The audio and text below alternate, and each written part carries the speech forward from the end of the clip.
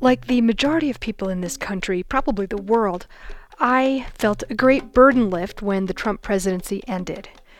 But now it's like everyone's saying, now the real work begins.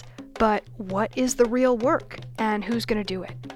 Is Washington so corrupt, as a lot of people across the political spectrum will tell you, that you can't make change from within? Barack Obama famously said, "The change we need doesn't come from Washington. Change comes to Washington. Change happens because people demand it." But what does that look like today?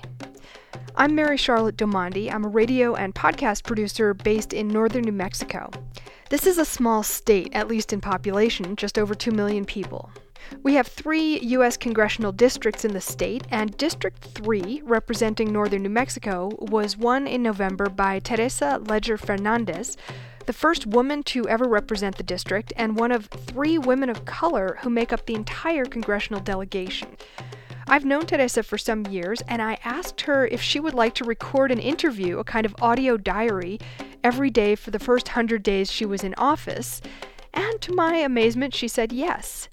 Since then, we've actually decided to take Sundays off for a day of rest and perhaps sanity, but just about every other day we will be recording, and that's what you will hear in this series.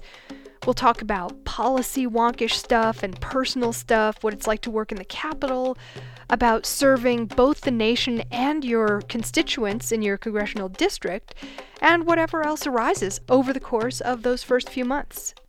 Some of the questions I'm thinking about are, how does stuff actually get done? How much do you need to compromise? What kind of relationships need to get built in order to get stuff done? How much real dialogue is there? How much rationality is there? Are people listening to each other? I personally do not like being cynical. I've gotten cynical over the course of not only the last 4 years, but a lifetime of observing politics. But what I think we have in Teresa is a non-cynical, very smart person going into Congress to make change. What does that look like? That's what we're here to look at.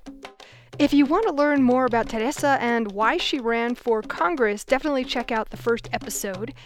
I'm excited. I don't know where exactly it's going to go, but feel free to tune in every day or to poke around the series at congressdiary.com.